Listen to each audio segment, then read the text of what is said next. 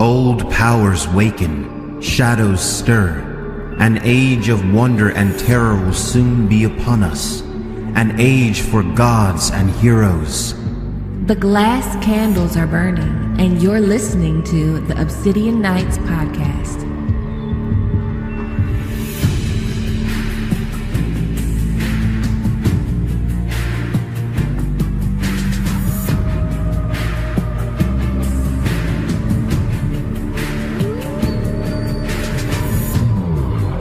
Hello, my sweet summer children. Welcome back to the Obsidian Nights podcast, where we go through A Song of Ice and Fire and other books later, chapter by chapter, diving deep into the text and going over the foreshadowing and what's to come, and just like having a conversation about our favorite thing ever. So if you want to join me for an episode of Obsidian Nights, you can contact my my Discord moderator, at Nims Shadow on Twitter, or on my Discord server, and she will schedule you for an episode of the Obsidian Nights. The Discord server link is in the description box. If you are listening to this on Apple, Spotify, Podbean, Google, please leave me a review and let me know how I'm doing. Reviews really help your girl out, and it helps more people find the podcast. So in today's episode of Obsidian Nights, my special guest is Hannah the Conqueror. Excuse me. Hi, Gray. I was going to say, I'm so glad you could come. And would you like to let the people know who you are and where they can find you? Yeah, guys, my name is Hannah. You can find me on Twitter at HSmiles. I hang out, I talk a lot of politics, so if you're not into that, be wary. And then A Song of Ice and Fire. Those are pretty much the two things I talk about the most. Awesome. So let's just jump right into the chapter. So in the last chapter, I did John 3 with Rentware, and we were at the wall. It's snowy and cold and raggedy. John's miserable. And now we are 2,000 miles away, 2,000 miles south in King's Landing. And the South is like a very different place. It's a decadent lifestyle. The climate is different. The fashion is different. It's royal. And Ned Stark is just like a fish out of water. And Ned is like just as miserable there as Jon Snow is at Castle Black. Yeah. Like, Ned Stark arrives at the Red Keep. He's sore, he's tired, he's hungry, and he's irritable. He wants to eat, like he wants to soak his old bones after that long ride to get there. He wants to sleep, but Grand Maester Pycelle has called a meeting of the small council. I love this part with when the steward comes in and asks for Ned's presence at his convenience, and it's clearly like the most inconvenient thing ever. Like, I just rolled in from this thousands of miles journey. Right. Like, he doesn't even want to. Like, he's kind of like, it'll be convenient tomorrow. Right. But he doesn't want to start off on the wrong foot with the small council. Like, Ned's clothes haven't even arrived yet. Right. So he has to borrow clothes before he can attend the meeting. And the whole image of Ned Stark walking into that council meeting hungry, dead tired, in borrowed clothes, while everyone else is like rested, full, sitting in a room, relaxed. Talking about their fashion too. Like, they've all dressed pointedly for this meeting, and he's like in borrowed steward's clothes. Right. And they're like all surrounded by all this royal decadence, and in he comes. And it's like so indicative of like Ned Stark's situation in King's Landing. It's so on the nose with like how he's always going to be a step behind everyone and not really on par with the other players in the Game of Thrones. Like, he's never on equal footing to them. He's always like behind the curve, 3 steps ahead of him, and he's just arrived. Yeah, and they're kind of like assholes because they know he's tired. They know they shouldn't be having this meeting now, but they're like testing him, in my opinion. Like, they're seeing what they can and can't do. And I wish he would have just told them to fuck off. Right. To me, that was like the biggest theme of this whole chapter is political tests. Like, literally from the first paragraph, he's tested. And then, like, as soon as he walks into this meeting, it's test after test after test. Like, they're just poking at him. Yeah, they are. Like, it's kind of like, see what we can do with this hand. We knew what we could do with Jon Arryn. Now we have to see what we can do with Ned Stark. Right. So when Ned Stark comes in, we get like the introductions to the Small Council, which the Small Council are, in my opinion, the major players in the Game of Thrones. Renly, Varys, Grand Maester Pycelle, and Littlefinger. And they all, besides Renly, kind of live pretty long lives as far as players in the Game of Thrones go. They lived through several kings. I mean, Varys and Pycelle have already served several kings each. Right. And you know that kind of is a foreshadowing that they aren't good people, because good people like Ned Stark, they don't live long when you play in the Game of Thrones. If you're not good at the Game of Thrones, you're going to die. Ned goes in thinking, like, especially Pycelle, he has respect for him. He doesn't like Varys, but I wonder if that's more related to who Varys is as far as being a eunuch. Yeah. I mean, not only was Varys, like, is it because he's a eunuch, I also think it has a lot to do with Ned maybe distrusting that, you know, he used to work for Aerys Targaryen. Right, but so did Pycelle. Yeah. That's true. And so did Barristan. Yeah. But like Barristan and Pycelle are kind of like a little more understandable because they're sworn to their jobs. Like, you're sworn to be Grand Maester and you're sworn to be a guard, but Master of Whispers is something different. And then like you're a spy, so like your whole character is kind of shady. Right. And, you know, I was thinking when he said, I don't trust Varys the most, I'm thinking like, well, personally, like, you don't have a reason not to trust Varys. Right. Like, but you do have a reason not to trust Littlefinger. Right. But he he doesn't trust Littlefinger. I mean, Varys and Littlefinger's first thing they do, Varys brings up Joffrey on the King's Road, and then Littlefinger brings up Brandon and Catelyn. Yeah. So, yeah. Correct. He doesn't trust them. I mean, and he shouldn't trust anyone. I mean, I guess he could trust Renly, because I feel like Renly kind of has his brother's best interest at heart for a while. For as long as they serve him. Yeah. Yeah. Another thing, I think there is a lot of symbolism in this chapter. Like George R.R. Martin is really good about that, especially with like the scenes that he paints, like the king's chair being empty and Ned having to deal with all of these snakes like behind the 8-ball and everything. That's kind of like the whole thing. The king dies and Ned has to figure everything out. I was wondering too about the sphinxes in the small council chamber. Mm-hmm. It like kind of really like hung with tapestries from Norvos and Cohor and Lys, and a pair of Valyrian sphinxes flank the door, eyes of polished garnet smoldering in black marble faces. Do you think that's from House Targaryen?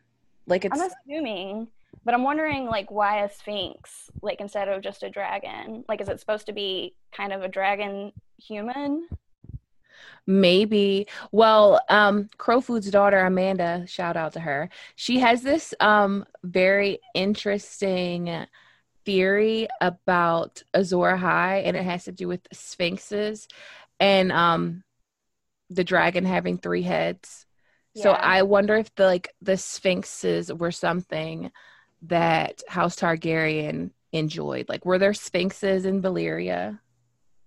I wonder. Yeah, that's a really cool thought. Yeah, like, is it like that's the thing with these books every time, because I never thought about the sphinxes. You brought that up. Every time you reread something, reread a chapter, reread whatever, you find something new. Yeah, every time. Most recent read through, I've been noticing sphinxes more for some reason. Like, I never have before, other than the, Maester Aemon, the Sphinx is the riddle, not the Riddler. Like, that's the only thought about it I'd had, really. And then I've noticed they're sprinkled in everywhere, really. Yeah. And there's probably more to it because that's how George writes. Right.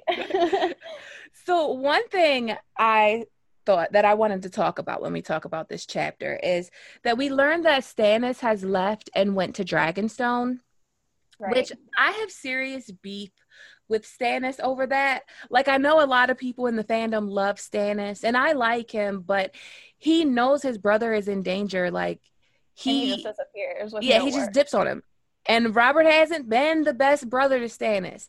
And he's even a worse king. But, like, at the same time, this is the man, like, Stannis is the man that preaches about being just and doing your duty no matter the cost. Right. So, which is, like, really makes his self-righteousness later, like, really grinding about him being the rightful heir. But you were actually in a position to do something about this stuff, and you left.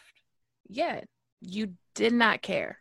So it's kind of like, come on, man. Come on. So that's what I was thinking, like, when I looked back at it, like, how can we forgive Stannis for leaving Robert out there to be slaughtered like that when he knew what was up? Like, Stannis knew. Stannis had been talking with Jon Arryn. Right. I mean, he was doing all of the research with Jon Arryn, the investigation about the bastards. So is it just is he that mad that, like, I agree Robert should have gave Stannis Storm's End. Like, I agree with that. But, like, are you that mad that you're going to let your brother die because he gave Renly Storm's End? Like, because that's what I feel like. Yeah, and he becomes just so emotionally short-sighted because of that. Like, there is a bigger political game. He could have actually made himself a legitimate heir if he'd stuck around in King's Landing. Yeah. And just waited for Ned to arrive, because it's a whole new political circumstance with this new Hand of the King. Right. If Stannis was there when Robert died, Stannis was who was going to take the throne? Stannis would have had Cersei and her children locked down. Well, like, Renly has that plan, you know. Yeah. Like, let's take the kids. Exactly. Like, Stannis probably would have agreed with Ned. I feel like, no, we can't do that while Robert's still alive. But, like, literally as soon as Robert's dead, and he would have had people, like, posted outside of Robert's door to know the second he died. Yeah. He would have, like, say what you will about Stannis, like, he would have, if he had been there, none of the story would have went down how it went down. Right. It still would have been, like, an interesting story, but it wouldn't have been the same. No. There would have been no Joffrey's rule in King's Landing. Yeah. And a lot of Ned's, he makes a lot of really stupid, especially, like, this chapter just kills me because people, like I said, are testing him so constantly, and he, I guess, is just so thrown off that he doesn't know how to process any of it, because he just makes the stupidest political mistakes with these people. Yeah. Like, their motives are pretty obvious, and he just doesn't grasp them at all. The problem with Ned Stark is that it's not necessarily like he's the problem. It's more of the people that he's dealing with are the problems, because he has this strict moral code. Right. And he projects that onto other people that don't have that shit. Right. They have no moral code. I wonder if Stannis had been around, because, like, him and Stannis have that more icy demeanor, you know. Yeah. I wonder if he could have related to him more. Hey, like, I know this isn't how you play the game, but everyone else is playing this game, so you have to kind of maneuver in it. I would have lived for Stannis and Ned Stark linking up. Right. I think they would have really been friends. That'll be a good fan fiction. I would read it. Oh, I loved this quote by Littlefinger. It says, "I should have thought that the heat ill suits you, Starks," Littlefinger said. "Here in the South, they say you are all made of ice and melt when you ride below the neck." Yeah, that's what I was saying. Like, Littlefinger brings up Brandon immediately. Yeah. And that's literally how Ned's dad was killed. Like, by fire. Melted. He was melted. And, like, to bring that up. Yeah. To the Hand of the King, like, Ned should have been like, if it was Tywin would be like, if you make a comment like that again, I will have your tongue out. Or he would have just took it out. Like, he gets that like he doesn't like Littlefinger, but it doesn't seem to hit him that this is a pointed remark about his parents, which I have a whole theory about Ned, but it's like I know it's not a book thing that Littlefinger says, quick tempers, slow minds, but I do believe that is a Stark thing. Like, it's not that they don't joke. They don't make jokes. They don't, like Ned says in his first chapter, like, it's so cold up here, the laughter freezes in your throat. So they don't make jokes. They don't get quips. They don't like what they say what they mean, and they mean what they say. So when like this thing that Littlefinger, this like it's a quip that Littlefinger's doing, is sarcastic, it's a jab at him, he doesn't even get it. Right. I wonder though, okay, so I have this whole theory about Ned not actually being Ned. Go off, let me hear it. So it like started this little thought in my mind a while back during a reread of one of Bran's chapters, whenever he's like on his journey north, and some of the mountain men talk about the Ned, and at another point you hear Mance called the Mance, and how like this is more of a title for whoever is ruling, not the person's actual name. And Ned Stark would be the Stark of Winterfell. So like whoever is ruler is the Ned right now, until whoever we know as the Ned is gone. Oh, that's interesting. But it's not actually Ned, it's the Ned that they say. So it would be like Ned Stark really isn't Ned Stark, he's really just the Ned. Right. That's where my thought like started with it, where this isn't maybe Ned. So who would he be? Well, I mean, I would think either Benjen or Howland Reed, but ooh, spicy. Yeah. Those are the only three. The whole Tower of Joy like memory that Ned has, fever dream memory thing that he has, like he doesn't even remember Howland in it. He remembers it really weirdly. I don't know. I mean, like, it's an interesting theory. But like also Ned has this weird thing where he like Arya's character she like portrays different characters throughout her story, and she like shifts into them as her personality. Like she's still Arya, but like inside of Weasel or inside of Cat of the Canals, or you know, like she's still there but in this other person. And Ned kind of does a similar thing where he goes from being just Ned to being Lord Stark. Bran has, like in the first Bran chapter, there's this quote where he says he had taken off father's face, Bran thought, and donned the face of Lord Stark of Winterfell. And like Ned's whole thought process, like sometimes he thinks of himself as Eddard Stark. Like in this chapter, like it says the first line, Eddard Stark rode through the towering bronze doors of the Red Keep. Like that's from his point of view. He's thinking of himself as Eddard Stark, as the Lord character. But then like other times he shifts back to thinking of himself as Ned. So that could he be like a Bloodraven controlled character? Like, I don't think that. I think it's more along the lines of whatever happened at the Tower of Joy and the whole secret thing. The most convenient way to keep that a secret would be to have, because Ned had his own life too. He had his own love interests, all that jazz. Wouldn't Robert recognize him? No, not if it was like a glamour or some sort of disguise. Like clearly whoever it is looks like Ned Stark. Oh, that's interesting. I haven't ever thought about that. Like I've never this is the first time I ever heard that theory. Like I think that's one of the reasons we haven't seen Howland Reed.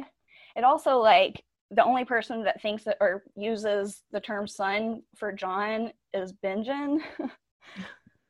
That's crazy. So basically, Benjen and Ned could have swapped spots, or Ned could have died at the Tower of Joy. Right. No, somebody would have had to swap spots with him. Exactly. So either Ned Stark is hanging out in the north of the wall as Benjen, or in the Neck at Greywater Watch with his wife. Well, hey, Ned and Ashara. Ned and Ashara. I think Chloe would probably like that from Girls Gone Canyon. So, it also goes with his whole like Ned grew up in the Eyrie with like other lords and lords' sons. So he like was in a very political environment for all of his formative years. But whoever this is in King's Landing is just so politically dense. Like they've never been around this sort of thing, but we know that Ned has. Yeah, it's kind of like, I was thinking like that he's just been so far removed from it for so long, and there's like so many warning signs that he shouldn't go there. And then when he's there, like even sitting in that room with that council, he's saying like he knows he shouldn't be here. Right. But he's there. But why does he stay? I don't know. I don't know. That's the $1 million question we have to ask George. I think he stays because he thinks that is what the Ned should do. That's what I think. I like it. I've never heard it before. I need some time to process it. You dropped a bomb on me on the podcast. So I wanted to talk about the reason the small council is conveyed is because Robert wants to host a tourney to celebrate naming Ned Stark. Yeah. Hand of the King. And Ned doesn't want that shit at all. Like, Ned is like, damn him. And he's mad that like it's in his name. Yeah, like that adds insult to it. Oh yeah, that was another thing with him like switching in and out of like the Ned and like his just weird switching of first person to third person point of view, like internally himself.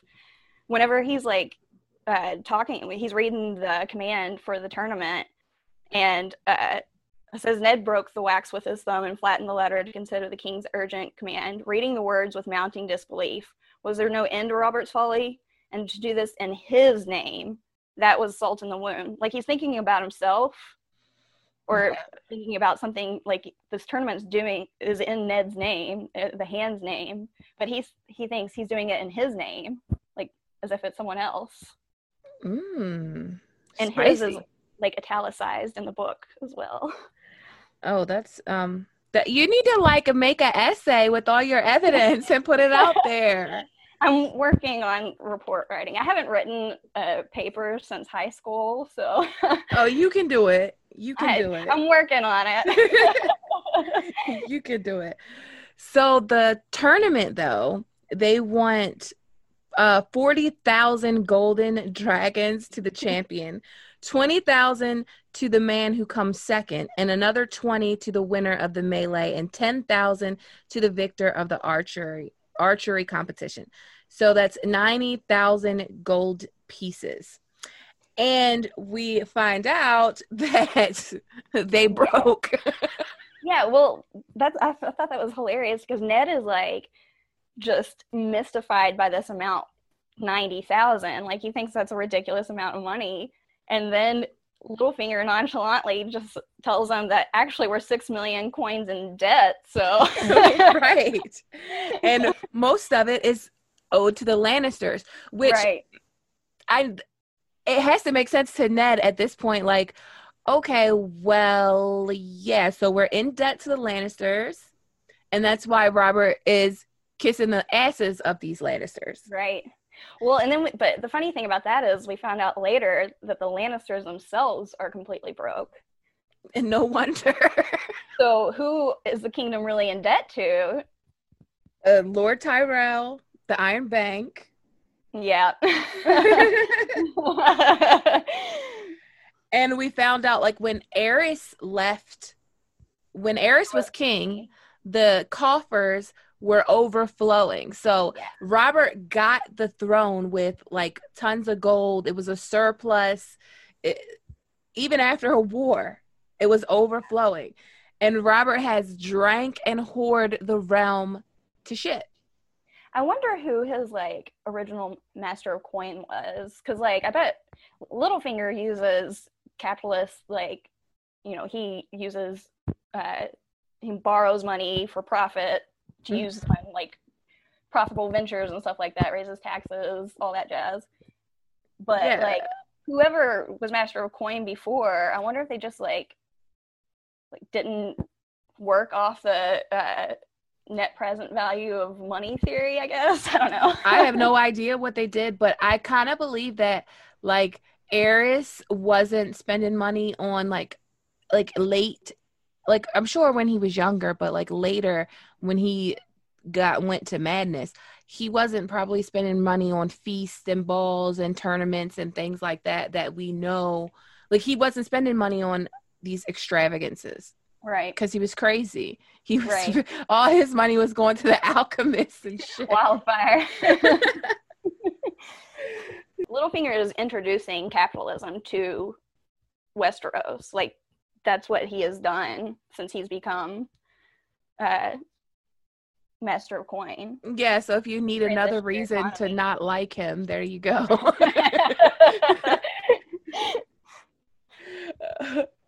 Let me see.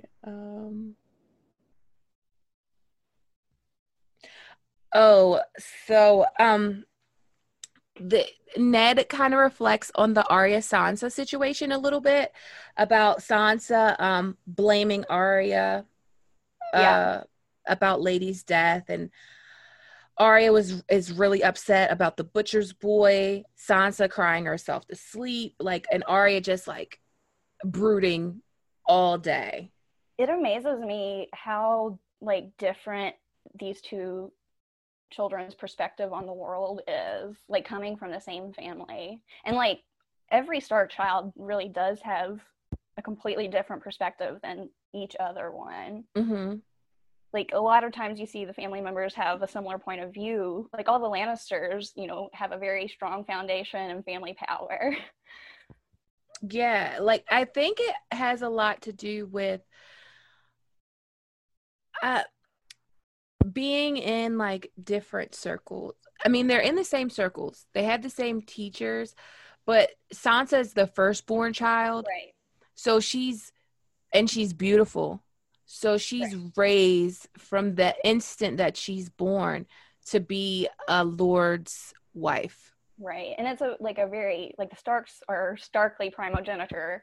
So her being firstborn girl makes her more valuable of a marriage, like, yeah, definitely, piece than Arya.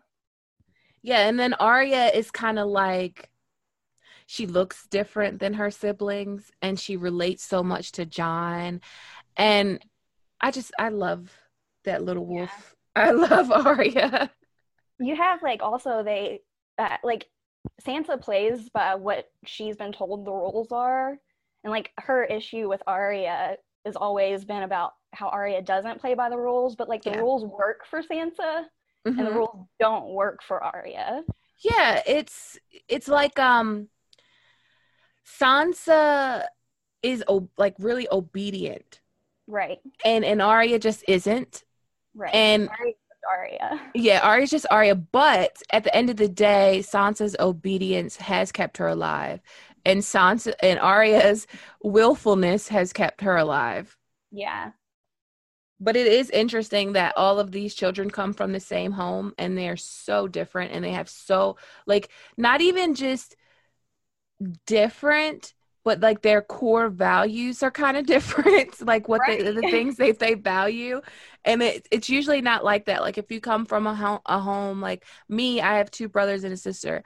I feel like all of our core values are the same. Like we're very different people, but at our core, we've been raised the same, we've been taught the same things, and we value the same things. So like it is a drastic dynamic in the Winterfell household. Like they have a very nebulous like value of family, but even that's pretty degraded compared to a lot of the other families, you know? Yeah. I mean, it is.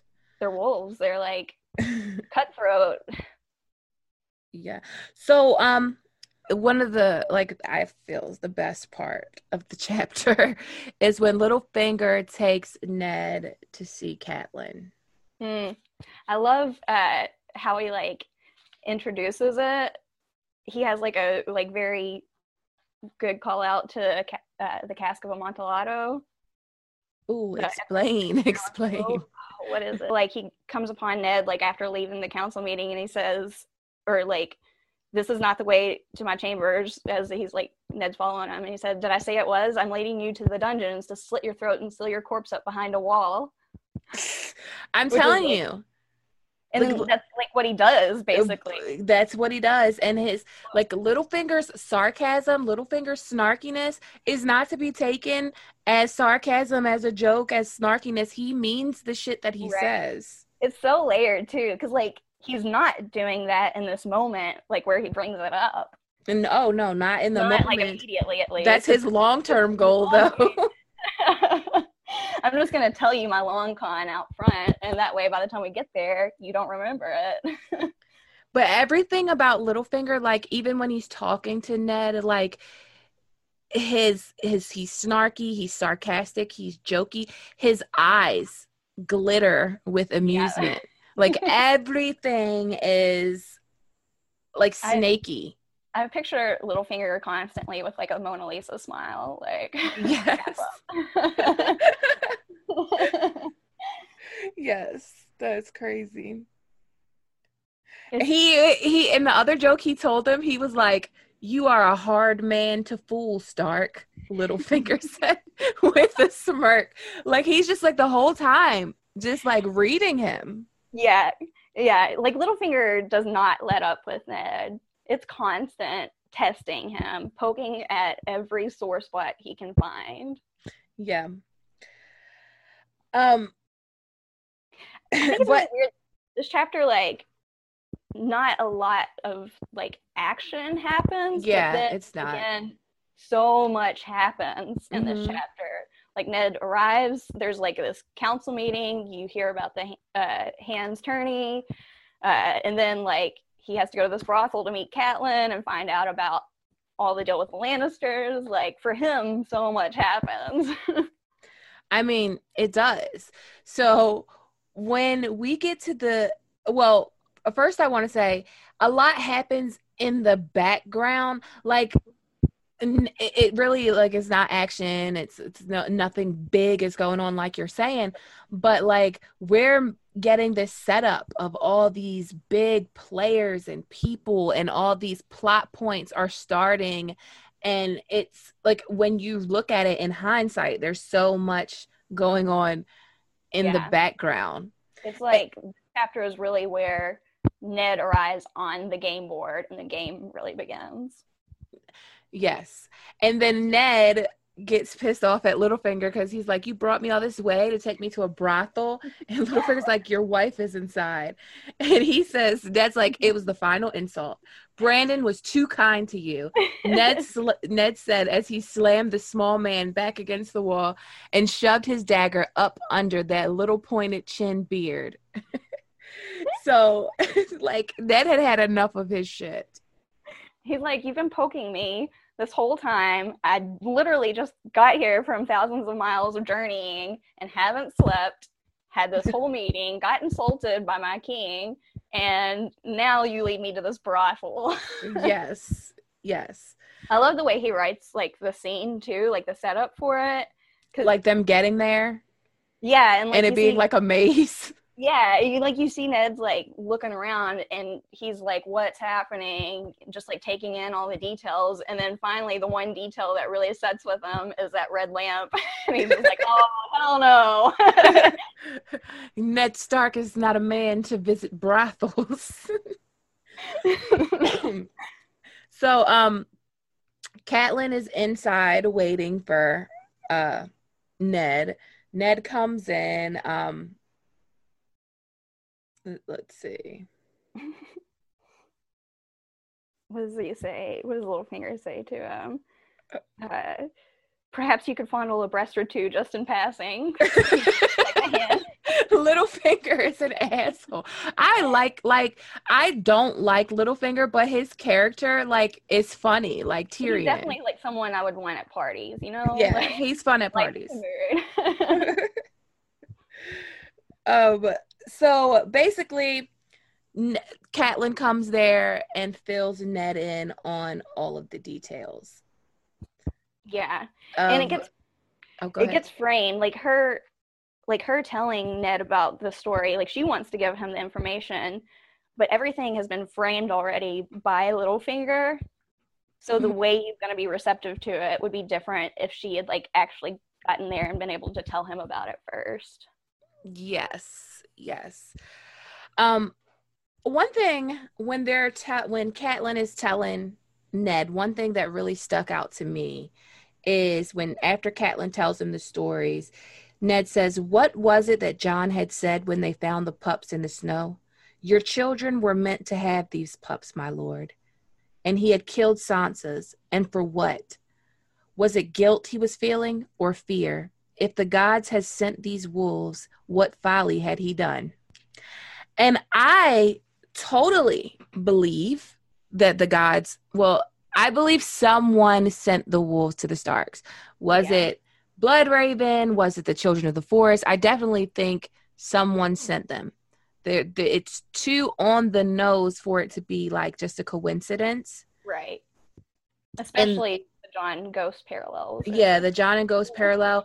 Even the Arya and Nymeria one. Yeah. Like it's just too on the nose, and everything that like so far that we've read about Bran from Bran 1, 2, and 3, Summer is totally like his spiritual guide. Mm-hmm. And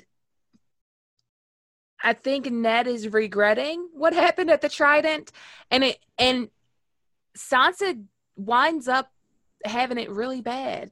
Yeah. She has it really bad in King's Landing. This is like his own personal foreshadowing that he has kind of screwed over his daughter. Yeah. It really is. There's a lot of interest. But basically what they need is proof to take to Robert. They need to find some proof.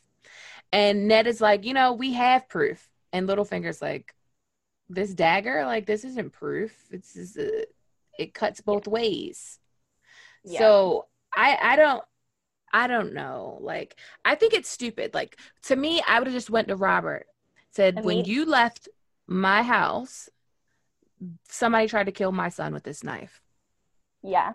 That's what I meant about, like, Littlefinger framing the situation. Because I feel like that would have been, like, that was Ned's reaction. Like, that's what he wanted to go do is, hey.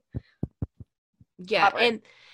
And another thing that kind of pissed me off was, like, that Catelyn Stark had went and told Littlefinger about Jon Arryn, what Ned suspected about Jon Arryn's death. Yep.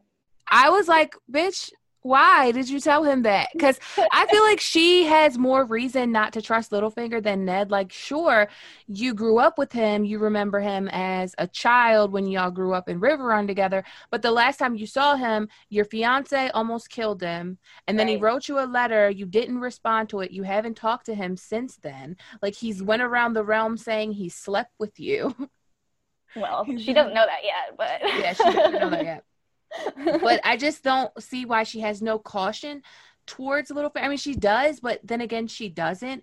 And she does until she sees him. And then, like, I think the emotional connection just kind of overtakes her logic.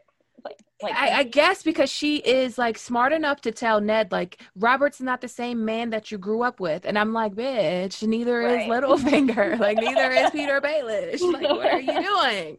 And even that kid was kind of sly and shady. So why do you think this man you haven't talked to in forever is any better?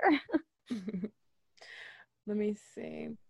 Where should we go next? I'm trying to think. Whenever, like, Kat is about to tell Ned, like, she's talking to him about how she arrived in King's Landing, and she mentions that Varys has some sort of dark art, like knowing how things happen. Mm-hmm. And just like to her, surveillance seems to be dark arts, which I think is really cool. Yeah, I mean, like, to everyone, they look at Varys as like he knows magic or some shit. Because and that's kind of like how it was back in the day. Like, women were called witches because they knew something about herbs, or because they could, like it's I feel like it fits that time era, that medieval time, where if you just knew a little bit more than someone else, you're a wizard or some shit. Right. But then, like, you also have these layers where, like, Varys actually hates magic, but there are types of magic like what he does. Yeah, like glamours and things like that. Right. And also spying, because the children use their trees to spy on people. Right.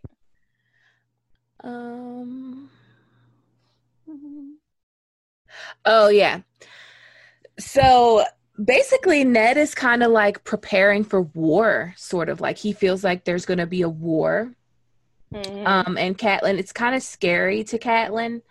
But Ned's like, it might not come to that. And I don't know. He gives her like all these very specific instructions. Yeah. Which, like, then she does not ever apparently like transmit to anyone. Especially like the Theon part stuck out. Oh yeah, the Theon about like we'll need his father's fleet from this day. Like, instruct Lord Manderley to strengthen and repair all his defenses at White Harbor, and Theon Greyjoy, we're gonna need his father's fleet. Which, like, Lord Manderley does strengthen his defenses at White Harbor. Just on his own, though. Right. But basically, they left. The chapter ends off, and it's like, if I find proof that the Lannisters murdered Jon Arryn. He felt Catelyn tremble in his arms. Her scarred hands clung to him. If, she said, what then, my love? That was the most dangerous part, Ned knew. All justice flows from the king, he told her. When I know the truth, I must go to Robert and pray that he is the man I think he is, he finished silently, and not the man I fear he has become. And Robert is not the man that Ned thinks he is. No, not at all. I think that's really interesting that Ned frames it that way too. Like, the man that I think he is, not the man that I once knew. Right. And he has this fear that Robert is someone else now. Right. And his fear is more accurate because Robert is someone else now. Like, a lot of Robert's interaction, like, in chapters with people is so sad. Like, he's so miserable. He doesn't want to be king. And I know a lot of people, like, they hate on Robert and they really uplift Rhaegar Targaryen as, like, this hero or whatever. And I really feel like Robert gets a raw deal because Robert, whether it was, like, toxic masculinity or whatever it was, Robert really liked Lyanna. Yeah. And she was taken away from him, and it was kind of petty that he just, like, started this whole war. But he didn't really start the war because of that. Like, there's a whole sequence of events that happened. Well, and you gotta think, like, Jon Arryn is probably the driving force behind starting that war. Yes. And he was the driving force. And those are the big players. And it was like, Aerys killed Lord Rickon Stark and Brandon Stark. Right. So there's, like, that whole thing too. And Robert is kind of just like this guy that wants to drink and fight and fuck, and then they want to make him king. Right. That's, like, basically Jon Arryn doesn't like Aerys, or, like, a lot of the High Lords don't like Aerys. They want him out. They conspire and use these two wards in this bad situation to, like, get him off the throne, but then they basically push Robert into it. I mean, I think he would have been happy being, like, a general for the king or something like that. Yeah, 100%. I agree.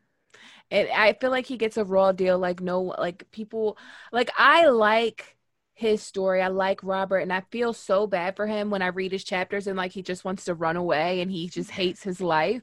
Like I understand why, if you feel that way about your life, that you don't care about your kingdom, that you don't care about anything, that Whenever he says that stuff, I'm just like, it would be better for you and everyone.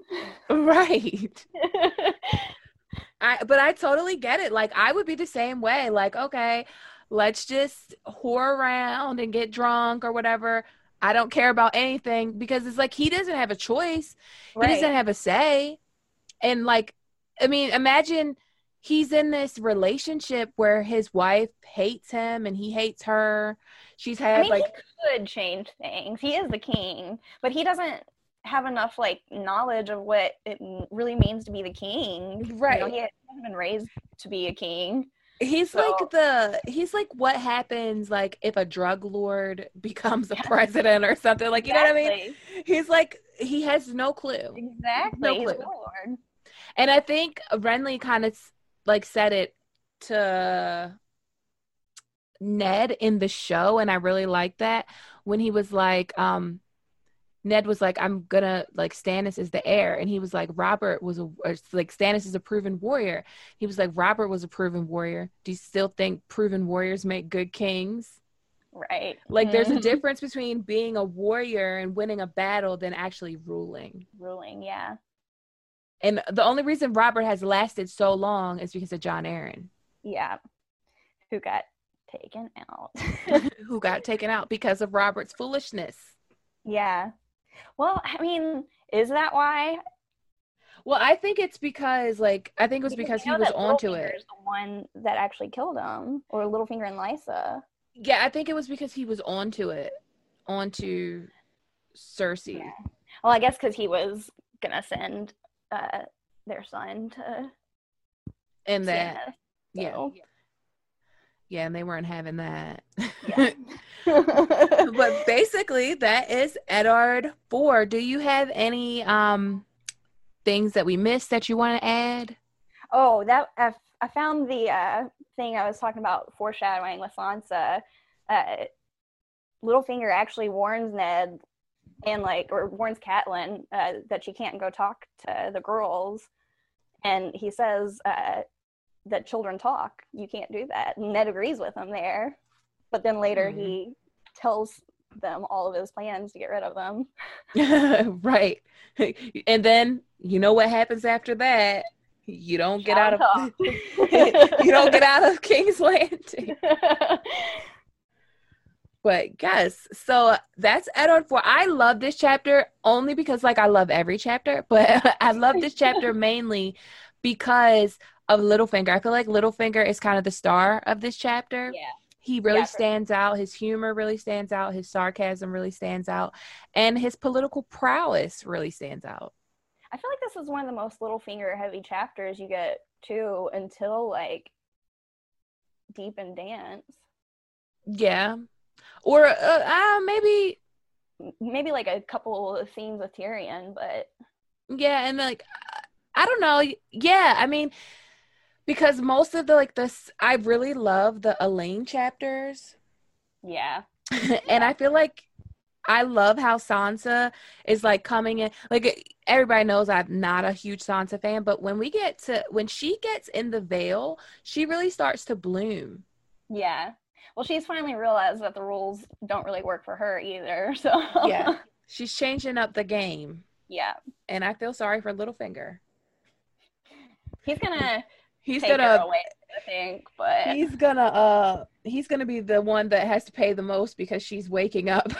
Yep. His long game's not gonna work out for him. But I want to thank you for coming on. Would you like to let the people know where they can find you again? Yes, find me on Twitter. It's at HSmiles. All right. I want to thank you guys for listening, and I will see you next week.